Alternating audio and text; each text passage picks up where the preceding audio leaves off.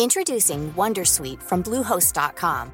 Website creation is hard, but now with Bluehost, you can answer a few simple questions about your business and get a unique WordPress website or store right away. From there, you can customize your design, colors, and content. And Bluehost automatically helps you get found in search engines like Google and Bing. From step-by-step guidance to suggested plugins, Bluehost makes WordPress wonderful for everyone. Go to bluehost.com/wondersuite.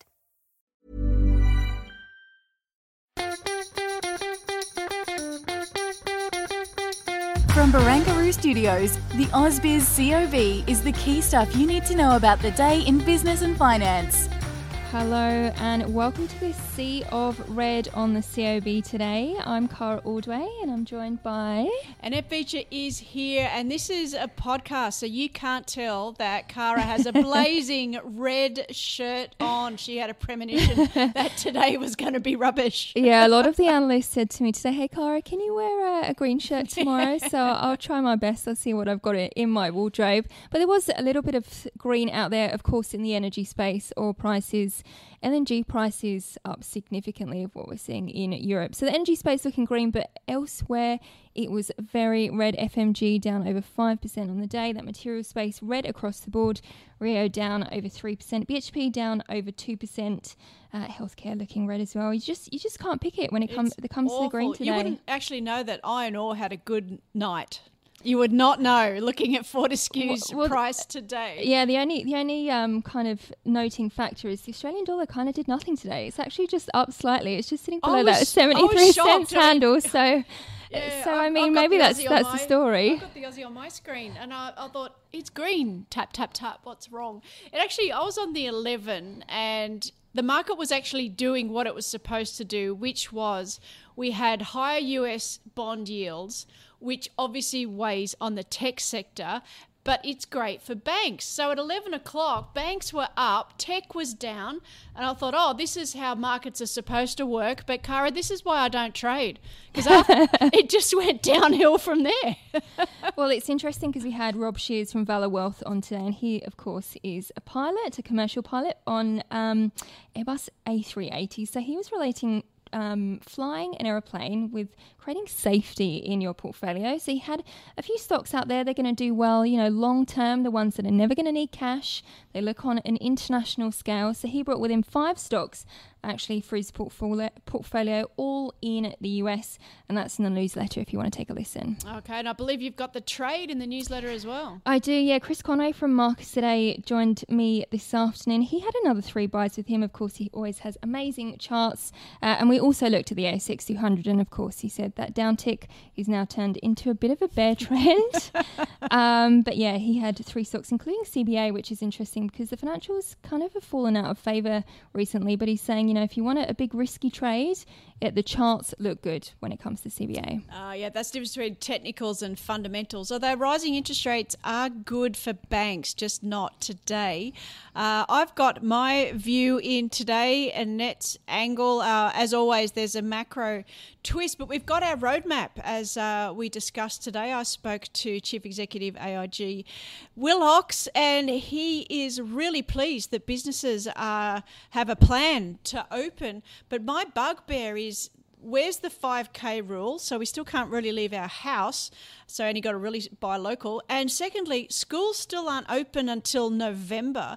And as we know from these monthly job reports, a lot of participants are not in the workforce because they're at home. They're homeschooling their kids. So I don't think we'll necessarily have this big snapback until kids are back at school and people are back working again. So that's my little rant for today. Hey, talking of interest rates, Josh Frydenberg has suggested he might introduce some macro-prudential measures when it comes to the property market. Of course, some of the big 4 banks have already moved in terms of putting a buffer in it there in terms of their interest rates. We also had David Lane from Ord Minnett. He was talking property growth, building investment opportunities.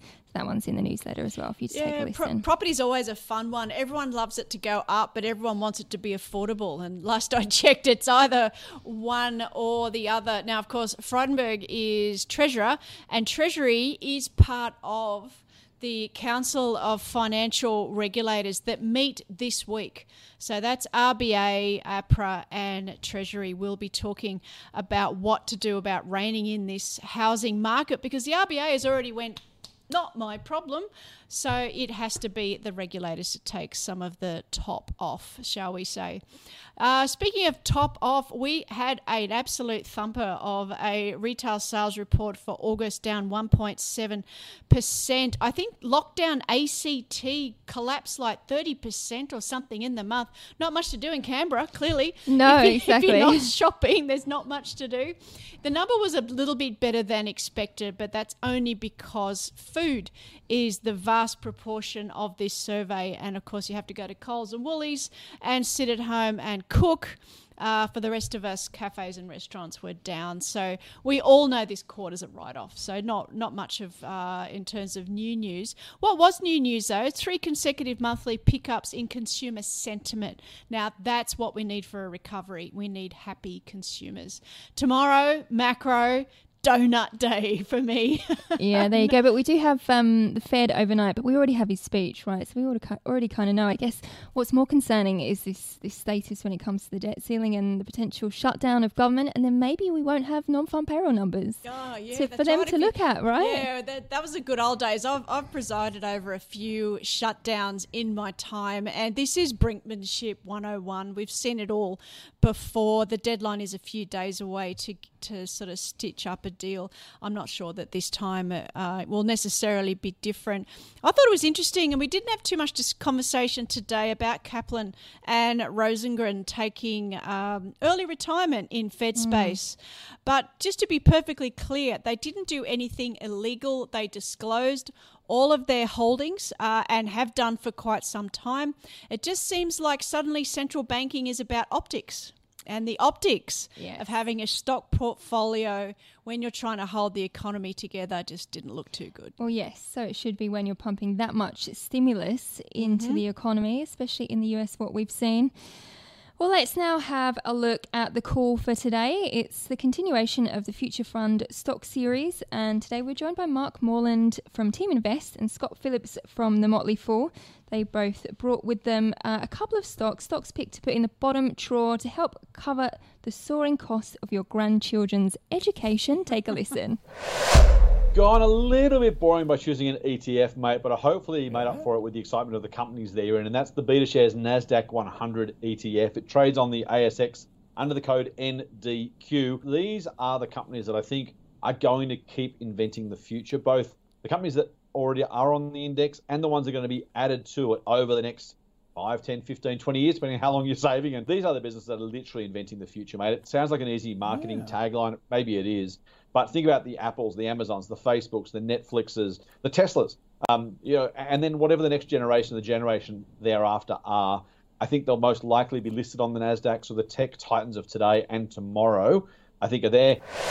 Well, out of our wealth winners, which is the best, least, or the lowest risk, highest return company over the long term? And I've chosen Technology One, TNE. I went back and had a look at it. I first invested in this company 10 years ago, and my average compound return is 94% a year. Over the last just over 10 years, nearly 11 years. This is a perfect company because it's got fabulous moats, founder CEO, very, very strong business model that I can't see being disrupted over the period. But I wouldn't pay more than about $8.50 for it. It's currently $11.89. So the two picks there, BetaShares, NASDAQ 100 ETF and Technology One. Well, what's on the docket for tomorrow? Annette, you said macro is a donut day. Macro is very quiet. We're just back to watching, day to day. And even company news is still a bit thin as well. But, of course, we'll be here covering any news as it drops. What about FX space? Anything tradable? FX, not too much. I mean, commodities, right? Commodities is the big play at the moment, of course, iron ore price, but the energy space as well. So LNG prices, oil prices. And we've got Gavin Wendt. He's the director at Mine Life. He always brings great charts and he will run through all of the commodities that you need to know and how they fit into your portfolio. Alrighty, so we'll have to stay tuned. It's a horrible red day, just like Kara's shirt is stunning, but just the wrong I'll colour. wear green tomorrow, I promise. I promise. Well, bring in and think green thoughts, everybody. We'll be here live from 8:30. See you then. See ya.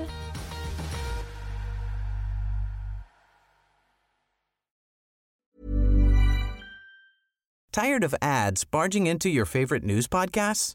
Good news. Ad-free listening is available on Amazon Music for all the music plus top podcasts included with your Prime membership. Stay up to date on everything newsworthy by downloading the Amazon Music app for free or go to amazon.com/news ad free. That's amazon.com/news ad free to catch up on the latest episodes without the ads.